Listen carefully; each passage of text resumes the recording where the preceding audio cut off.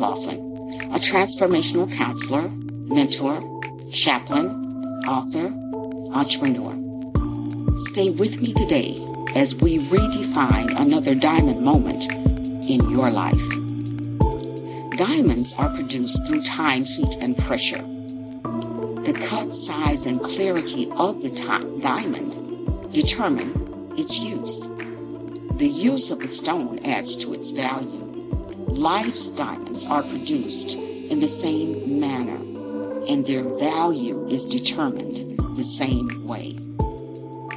Becoming all that you can be is a process, and that process has stages.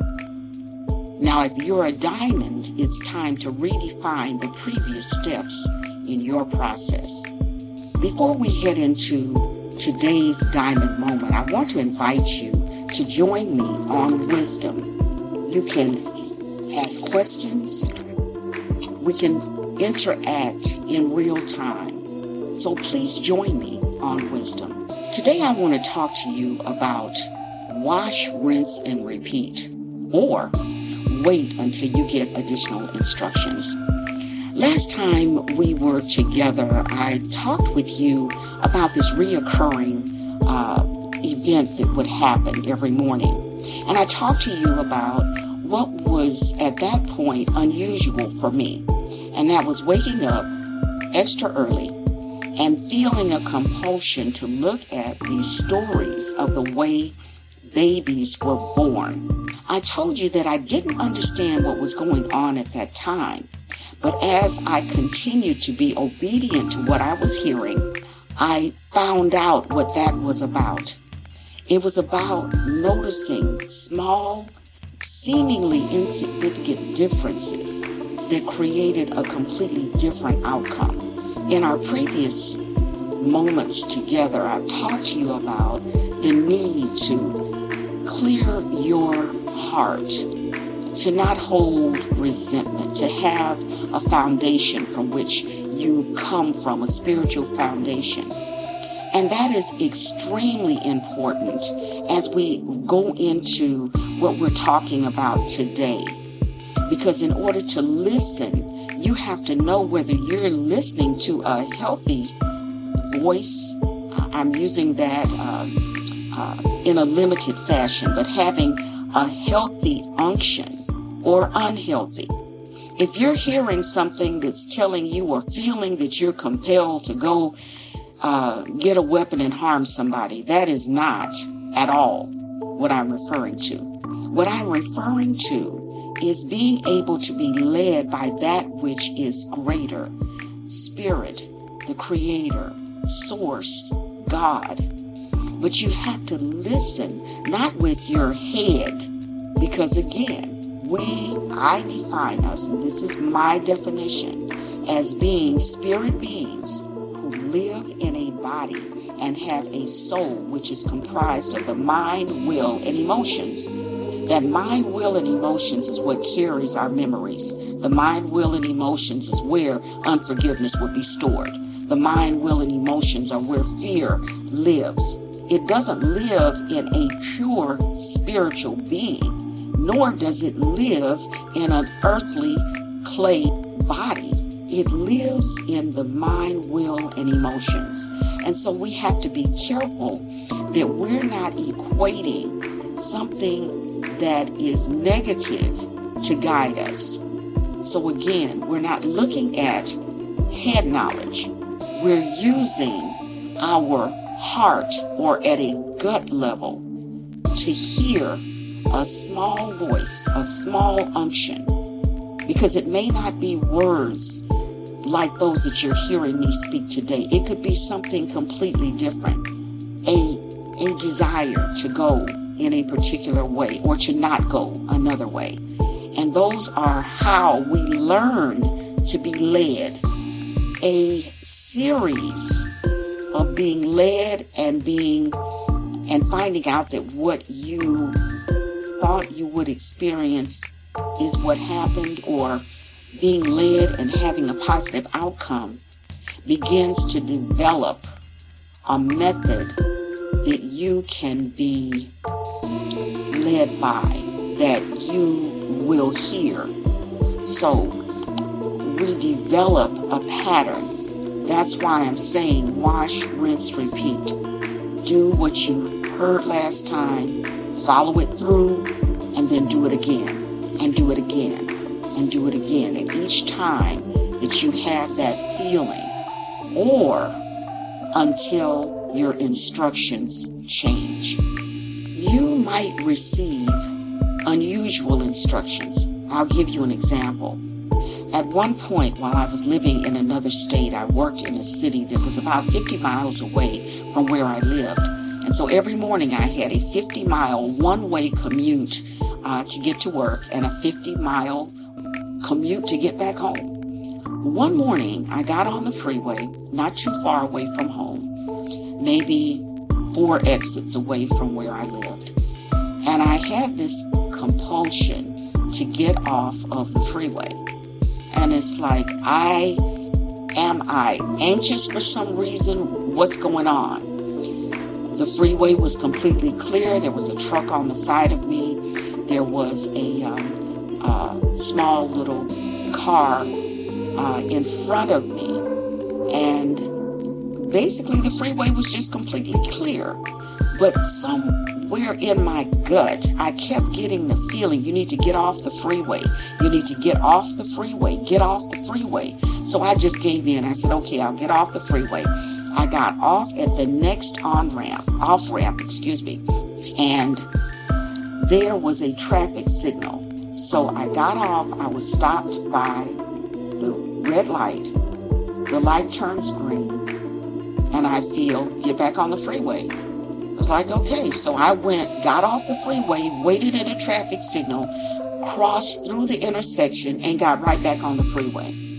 When I got on the freeway, got a little way down the road, the truck that was on the side of me was laying on top of the car that was in front of me. I would have been in that very accident. Sometimes you get unusual instructions, and if you don't obey, there are consequences to not obeying.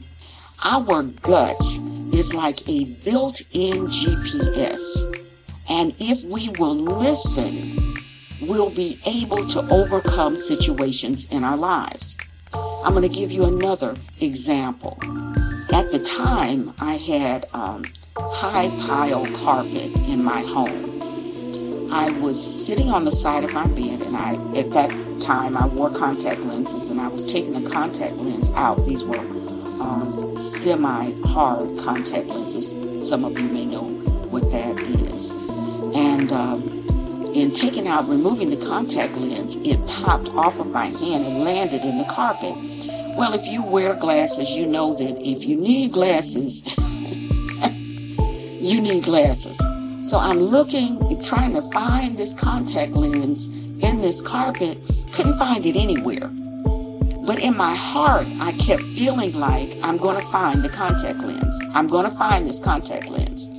So that evening, I couldn't find it. I gave up. I went to bed. I said, well, I guess I'll just have to order another one, which I did. And I just gave up on it.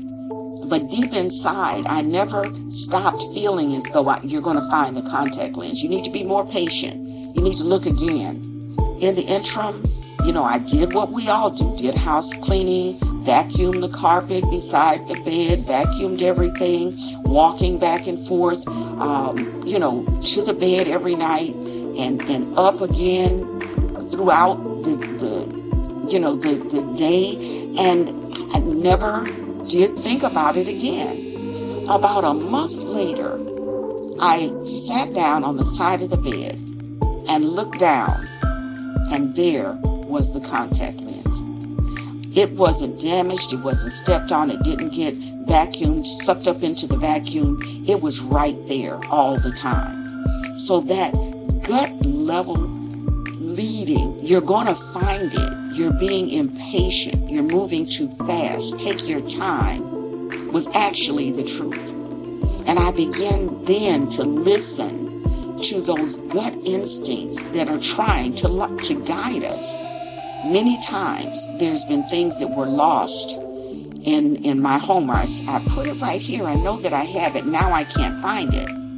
And I say, let me wait and allow the Spirit to show me where I put it. And every time that I've done that, it has worked out. I found it. There are other times when you need correction. In preparing to go to a trip to Africa, one of my family members had made a dish, and it was bad. I just, I can't even fix it up. It was really, really bad.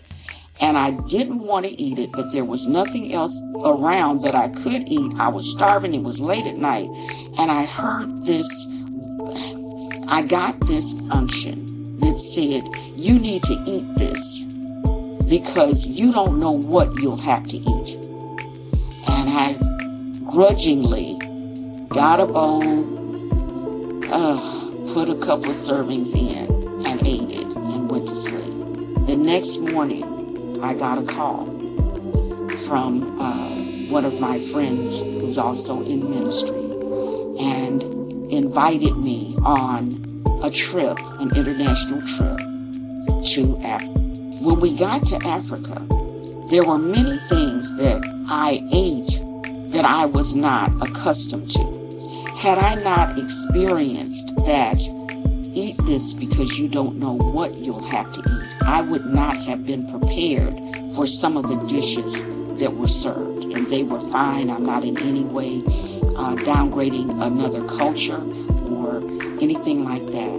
But sometimes you need to be corrected in the way that you're thinking because there's a reason that you're being asked to do something.